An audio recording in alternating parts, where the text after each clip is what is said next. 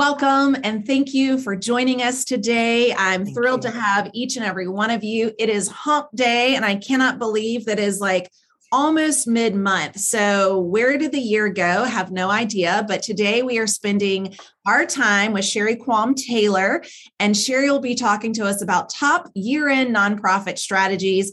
Thrilled to have Sherry back with us, and we will hear from her here shortly. Make sure you know who you're talking to and who you're listening to. Julia Patrick, CEO of the American Nonprofit Academy. Thank you for creating this wonderful opportunity, Julia, because these episodes have been phenomenal. And it's just... I thought you were going to say something else. Phenomenal. Yeah. So it's just been amazing to continue these conversations in a high level with thought leaders, provoking conversations. I'm so grateful to serve alongside you in this phenomenal, I just want to keep scaring you, episode. I'm Jarrett Ransom, your nonprofit nerd, also known as Julia's private nonprofit nerd, CEO of the Raven Group, and continued to express our gratitude to all of our presenting sponsors. These companies exist to help you do more good. They are here to lean in and elevate everything that you are doing in, throughout, and around your communities. If you have not checked them out, please, please do. These are your friends. They are on your team. They will help you reach your mission-driven goals. So please do reach out to our presenting sponsors. We are so, so lucky to have them, just as we are Sherry Qualm Taylor. Welcome back, Sherry. Thank you for having me. I was thrilled to get the email and get on your calendar so quickly. Yeah. You know, we don't get to have you on enough, but when we do, we get like super excited and because we just love what you have to say. Thank you. Feelings mutual. Oh my gosh. Well, it's really cool. Check out Qualm Taylor.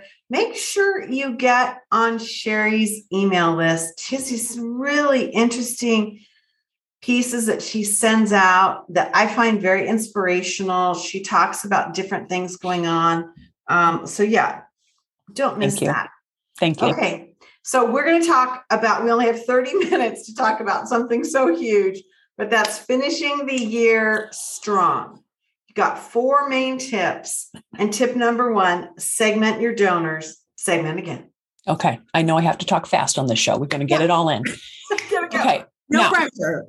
I don't need to tell anybody, probably the two of you are listening, that we need to treat our $25,000 donors different from our $25 donors. It doesn't mean one is more important than the other. I'm not saying that, but our goal is that each one of our donors would be given their best gift to the organization and to lead them to give that best gift every year. So that's the job we have to do. Now, sometimes we are actually the ones that get in the way of that. And a lot of that aligns with our early, what do you call that? The pre-chitty chat. Yeah. A lot of that aligns with our Marcom and how we are maybe kind of doing a one-size-fits-all communication approach to every part of, I'm always going to have a pyramid up, every part of the pyramid. And so how we communicate to that $25 donor, maybe they're giving $25 a month, is very different.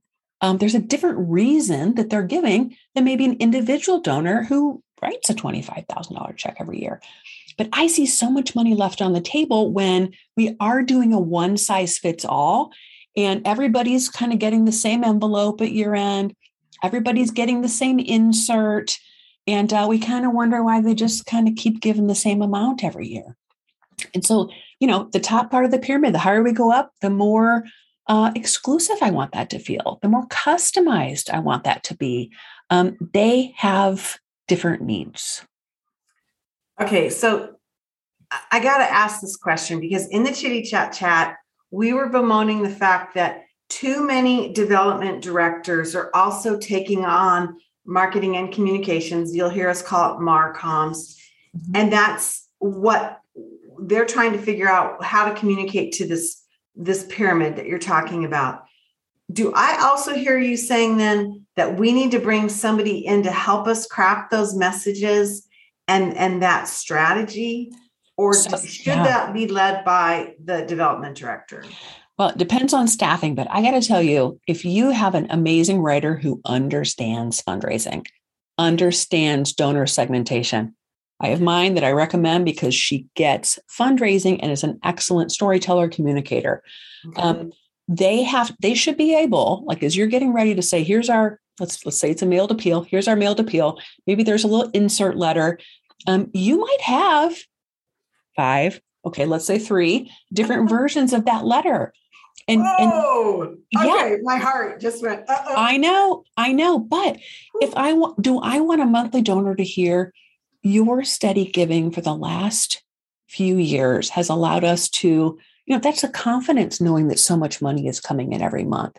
And they need to be told that, like, even though that might be a small gift, gosh, we greatly depend on that. Same as, maybe a family foundation hearing something different, or an individual donor hearing that, like, they're a stakeholder. We're in partnership. So there is a different tone that needs to happen. And you must take the time to align not only what you're saying, but the channel that you're saying it.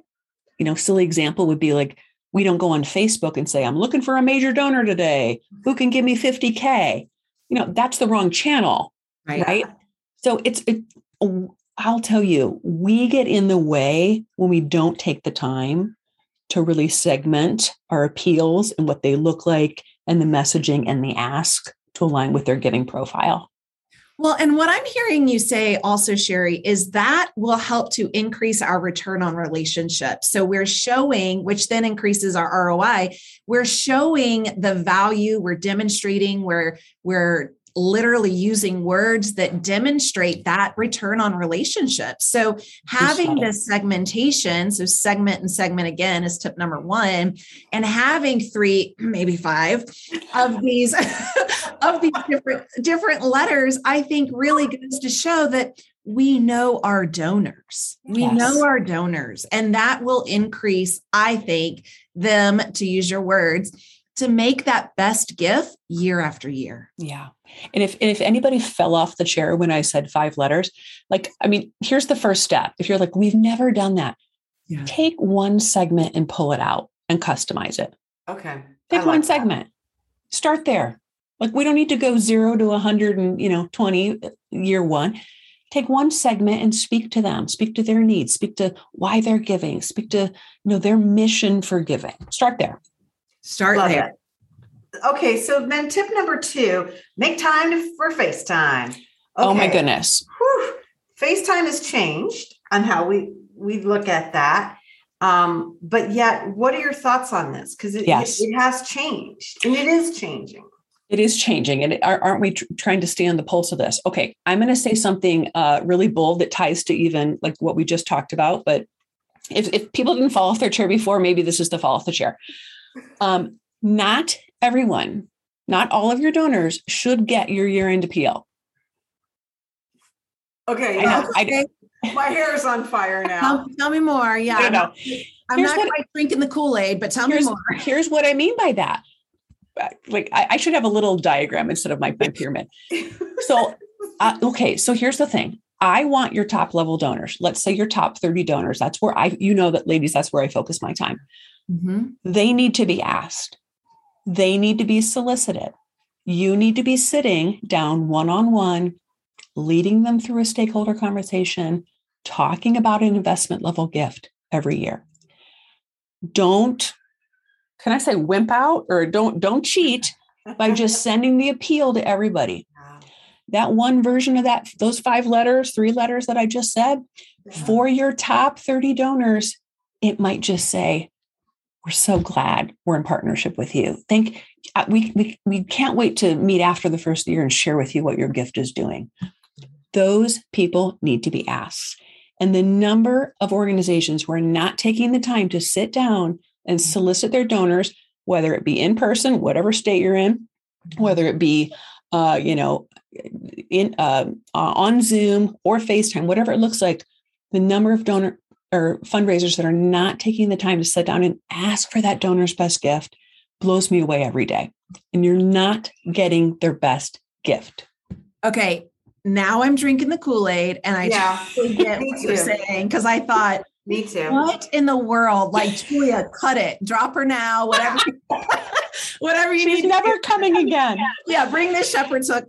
But I get it. And I'm going to tell you, and I'm curious if you've seen this, Sherry, especially as we talked about in the Chitty Chat Chat. So those of you that missed the Chitty Chat Chat, you missed some really golden nuggets. Yeah. During this great resignation, and there's a lot on so many development officers' plates, I have seen more passive fundraising tactics being employed. So that is the email, that is the annual appeal, that is, social media post. And I keep telling my clients, passive is okay, but you have to take this active approach. So are you seeing that, Sherry? And is that why really this, face to face, whether it's virtual, is really that best strategy to get the best gift? Yeah, I see that all the time. And we're not saying that those types of things aren't important. They're hugely important, but they're important for this group down here. And so I don't know, I've never had a fundraiser who has extra hours in the day. And so I want your top 30 donors yielding between 50 and 75% of your revenue. Yeah. So where do you need to spend your time? And those are one-on-one asks. So I find that we're spending all of our time to attract and secure gifts through a lot of digital marketing, which actually yield and attract gifts that are small. Again, important, but it cannot be the entire strategy. It's because one piece of the puzzle. It's one piece, as you just said, of that strategy. So carve out time. Do you think it's your top 30? Because I heard you say like look at your top 30. I'm assuming that number changes, but like Bloomerang has a wonderful report. Who's hot and who's not is love that. Bloomerang. Yeah. It has nothing to do with their physical appearance. It has everything to do with their engagement level, right? And maybe physical appearance, but it really has this engagement tracking ability most CRMs do or will. And so you can identify who are our top committed, loyal, as we call those here on our show, our raving fans. Yeah. Who are our raving fans? Yeah, you nailed it. And I think it's also like, it's not like, oh, we only have 29, so this strategy doesn't work. It's also a mindset of, it's a mindset. Yeah, like these are people who, perhaps are giving the largest gifts to our organization, and, they need to be communicated differently too. And so it actually is it's a relationship building thing. It's so many things, but I will tell you that most people, a lot of fundraisers just haven't ever learned how to do that. How would I sit down with somebody and like talk about, we have a $3 million need this year. Like, do I understand the answers to the tough questions? But I want you sitting down, having investment level conversations. People need to know how you're funded, how you were funded last year, what your budget looks like. It's not saying don't tell stories and don't do all the amazing, communicating about your mission, but major donors are dying for more information, and they're dying to know what impact their gift can make. And there's only one person who can tell them. I love it. It's a fundraiser. Okay. Now, so 1 and 2 blew me away. Like I said, we always. And she's already out of her chair. I mean, I know my heart is racing and my hair is on fire, but in a good way. Okay. Tip number 3, the number one thing to do when thanking donors. And I have to tell everybody the backstory for this. As you figured out, we have our Chitty Chat. We'll communicate with our guests before they come on. Sherry would not tell me what this is. So Jared and I, this is going to be like, okay, what is it, sister? I don't know. So this is when I'm like, pens up, anybody writing anything, put it on the Post-it. I've got Post-its all over. Yep. Ready. So my phone. It's more like, here's my number one rule: exceed expectations. Okay. If you get somebody saying, oh my gosh, you didn't need to do that. Glorious. And the reason I say that is because, we could all tell a horror story on thanking, or like, my name was misspelled, or, oh, I just got the cookie cutter, like, blah, blah receipt. This is the biggest misstep in the donor experience. Just like, and the reason I say that is the bar is so low in thanking. I'm going to be a little frank. Gladly. Yes. Bar is so low. And this is how we retain donors. We want best gift every year. Well, how are we going to get the gift every year if it's like cookie cutter, like it was a print of the signature. The bar is too low. Just like where we started this talking about appeals and donor experience per donor segment, I want you to think per donor segment too. Are you taking the time to customize based on their mission for giving? Are you taking the time to say, let's give an extra 5 minutes to this? And let me mention that personal conversation I had with them. Let me actually bring up, I don't know, their parents that we were talking about, or that their parents, we've known them for a decade. Are you customizing it based on why they would give? Or do they feel like everybody got this? Yeah. Nobody wants to feel like that. Are we still using handwritten notes on, like, let's say you use a cookie cutter template to streamline some of the activity, and then handwriting notes, signatures, sticky notes, things like that? 100%. Like okay. I'm a big handwritten, probably because a lot of it is a lost art. But what I'm not saying is we should be buying people gold watches or any of that kind of stuff. It needs to be mission appropriate, but it's easier to customize the thanking when we have taken the time to truly, truly understand why that donor gave and how our mission aligns with their story and what would make them give again, and really why we deeply value their partnership. The thanking and impact reporting must match that. And I just feel like this is the area where we're all busy. And it's like, are the thank yous out? Okay, on to the next thing. Get it done. Yeah. Get it done. I know I've been in that place before, but the retention statistics are like off the charts on quick thank yous and customized thank yous, and the board writing a handwritten note, off the charts. I wish I had the number in front of me. So take the time and exceed expectations. One other tip, if I have time to give a tip. Yeah. I have had huge success, especially in these last 20 plus months. I've had huge success in this area with family foundations and actually corporate sponsorships. You know why? Because oftentimes I'll say, how did we thank that family foundation? Well, they don't require anything. They don't. Yeah. So what did we send them? How did we report impact? So I want you to exceed expectations. I want you to then take the time and be like, I'm going to make a 60-second video and tell them what their gift is doing. And I am going to send it to them, because next year when those applications come around, who do we remember? Whose application goes to the top of the stack? So don't treat family foundations and even corporations who are sponsoring your events or whatever. Don't treat them like banks. Take the time and exceed their expectations. Your name will go to the top of the list. Thank you, Sherry, because I have heard that also time and time again, that, just what you said, they don't require anything. Okay, but we still need to inform. We still need to keep this relationship going. Yeah. And I love that. Thank you for sharing that tip. If our viewers heard nothing but that is an immense takeaway. Good. I'm so glad. I love it. Yeah. Okay. Now, hard to believe because our time is drawing to a close, which freaks me out because I'm always just like, no, we want more time with Sherry. But you've got tip number 4, and I can see a lot of these things that you've talked about are putting us towards this direction. How do we set up for an even bigger gift next year? Yes. Okay. So here's what I do.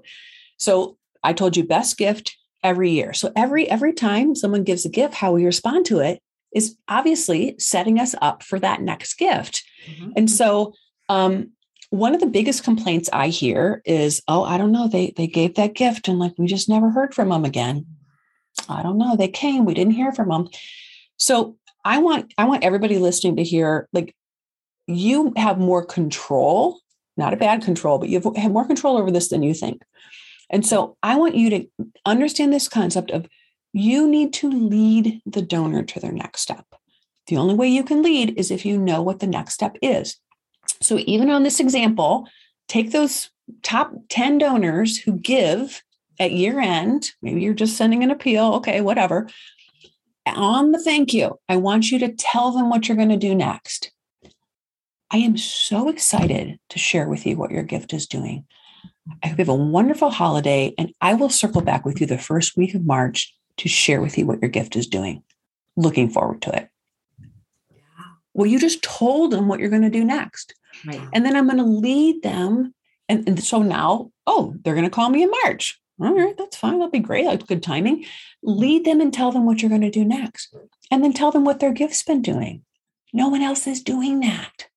And so then how do you start cultivating? And in that case, if they responded to the appeal, in that case, I would work. You just bought yourself from March until November to lead that donor to a one-on-one ask and a solicitation, and hopefully an opportunity to grow that gift to their best gift. So why are we waiting till March? You know what? I said March because sometimes I'll say 90 days. I just kind of threw March up there. Sometimes, or like I'll say February, if it's like kind of one of those sleeper months where it's like, we're all exhausted from all the year-end giving and it's like we're back at our desk. I'm just saying whatever month that is, sometimes I'll put it out 90 days, put it out 60 days, just so everybody knows what the next step in that donor experience is. And so curiosity, right? Is this also based off of the segmentation? So every segment, every donor kind of has that 90-day cadence? I work at the top of the pyramid. So I'm kind of probably very specifically talking about the top of the pyramid, because we wouldn't say, I can't wait to respond to you in 90 days on like a $25 donor, or we need a staff of 400 doing this. So again, I'll just segment and say, how am I responding to them? Or maybe with, let's say everybody who gave 500 and under, can't wait to share with you this. Watch for that email coming out in here that talks about our spring blah. Yeah. Like we've got to lead them and tell them what's coming next so that they stay engaged. We've got to hold that control a little bit tighter so it doesn't float off to la la land. And some years they give and some years they don't. You have control of that. And then we have to do it, right? Like, so if we say we're going to follow up in March or whatever that date is, we need in the calendar, in the calendar. It's like open Google Calendar right now, put it in. Yeah, absolutely. But lead the donor is what I'm saying there. Lead the donor to a better gift every year. Well, in that way, it's not a surprise. I know I've heard from so many development professionals saying, oh my gosh, I have so much anxiety about reaching out to this donor. But what you just shared, Sherry, is this ability to seed this conversation will be coming up. And that to me, it takes away any mystery, and it is setting the path, setting the tone, and really being clear on what the donor can expect through their journey. I love it. Yeah. And you don't need a script for that, because you could, hey, I know I said I'd follow up in March. So I just want to give you a quick buzz and let you know, tell a story. Right. This is where it's like, if it's the heartfelt donor, we're going to tell a story. If it's the CFO, it's like, you know what? I'm going to send this to you. I got a 1-pager. It's these amazing metrics I thought you would like, and I'm going to send it to you after this call. Speak their language. It doesn't have to be a 32-page report on gift impact. Nor should it be, right? Nor should it be. Yeah. I guess that was obvious, but yeah, you're right. It's so important. I love this because I think, to kind of echo what Jared just said, was that it then puts your team on a trajectory of knowing what's moving forward, as opposed to like, okay, first of the year, now what do we do? Right. You are building a cadence and a rhythm towards how you're working. Yes. And to your point, it's getting on the calendar. It's moving into your goals and your measurements. It's a logical path to maintaining the stewardship. Yeah. Yeah. As opposed to like, okay, we had this big thing and we're exhausted. Okay, now start from zero. Yeah. And great thing for a board member to do. Yes. You know what? Oh my gosh. We know that because, Chris introduced us, who was a board member for 4 years. Chris, we're going to put on the calendar. Let's just chat real quick. And then you're going to call the donor and tell them what their gift's been doing. Yeah. I mean, how easy is that? Again, your board member does not need a script. If they're engaged, they should be able to tell a story, or they should have, they've gathered something from some mission minute that they had in their meeting, but they're just saying, and then tell them what you're going to do next. Right. It's like, and then say, great, well, I'll have Jarrett reach out to you here in the next few months before you go on that trip. Tell them what you're going to do next. Right. So it's so simple.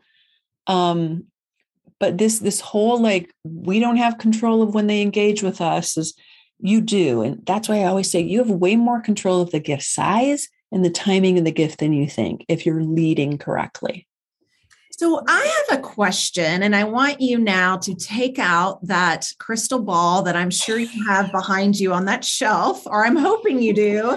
And I'm curious if you can just, impromptu speak about what you've seen in regards to philanthropy for this specific Q4, because we were all on edge last year for Q4 and really not knowing what was going to happen. We saw philanthropy increase. We saw the amount of people giving. We saw an increase of the people giving, like that constituency base grew. What are you seeing? And what is in this crystal ball that you have, Sherry, that maybe look forward to? Well, my crystal ball says that I'm seeing everybody has continued to work really hard. And it's continued to say, we're not doing it the old way. We're breaking the sector's misconceptions. We're pushing into new ways of doing things that, frankly, we knew we should have been doing all along. And so I see people, I see donors responding to that. I see donors still responding to, oh gosh, thank goodness we're not having that gala again. We didn't like going to that anyhow. Can I say to that? Can I say that? Say that. So if you've been doing the hard work and you've been leading your donors out of transactional gifts into mission-based gifts, which everybody should be doing, so that you don't have to do that event again, or it gets to be a great cultivation or donor enrollment event. Amazing. Those people who have said, I'm making a change with my funding model and our activities and maybe my org chart, they are going to still see solid gifts because they've been doing the hard work to really lead those transactional donors into relationships and mission-based gifts. And so I don't see gifts tapering off. I've never had more organizations fully funded way before the year end. Never in my life. Wow. I love that. Yeah. I love that. Okay. Well, you're just a rock star. Jarrett and I, oh my God, Jarrett and I get so excited on the rare occasion that we get to get you to ourselves for 30 minutes and we got to just cram all this stuff in. But here's Sherry's information. I mean, what a powerhouse. I learned so much from you. I'm reminded of things that I need to be rethinking. I'm reminded of things that I know deep in my heart work and that are natural. I love your attitude. And so here is Sherry's information. Quam Taylor. Thank you for having me. I really do love being on with you guys. Oh my gosh, it's just the best. I mean, and even the Chitty Chat was good today. Oh my God. It was good. It was good. Yeah. We might have to pull that out, We might have to. I know.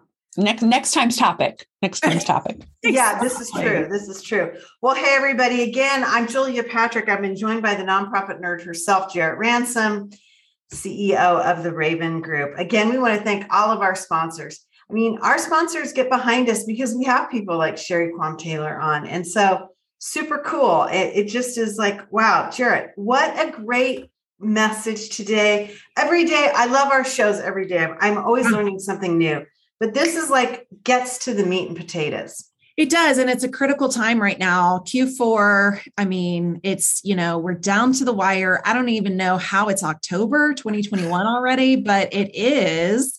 And as I said, it's hump day of the week. It's kind of like hump day of the Q4. I cannot believe it. It is. That's a good way to put it. Yeah. Thank you, Sherry. And thanks to all of our presenting sponsors that allow us these unscripted opportunities.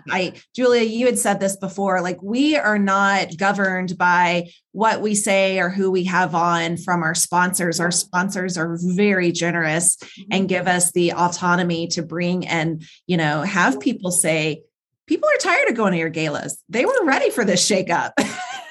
It's true. Don't hurt me, event people. I like a good gala. I do. But you know what I mean. You know what I mean. I don't know. I can't get into any of my ball gowns right now. So it's probably a good thing that we're not in gala season. Hey, everybody. What a great day. Make it a great day for yourself and for your organization.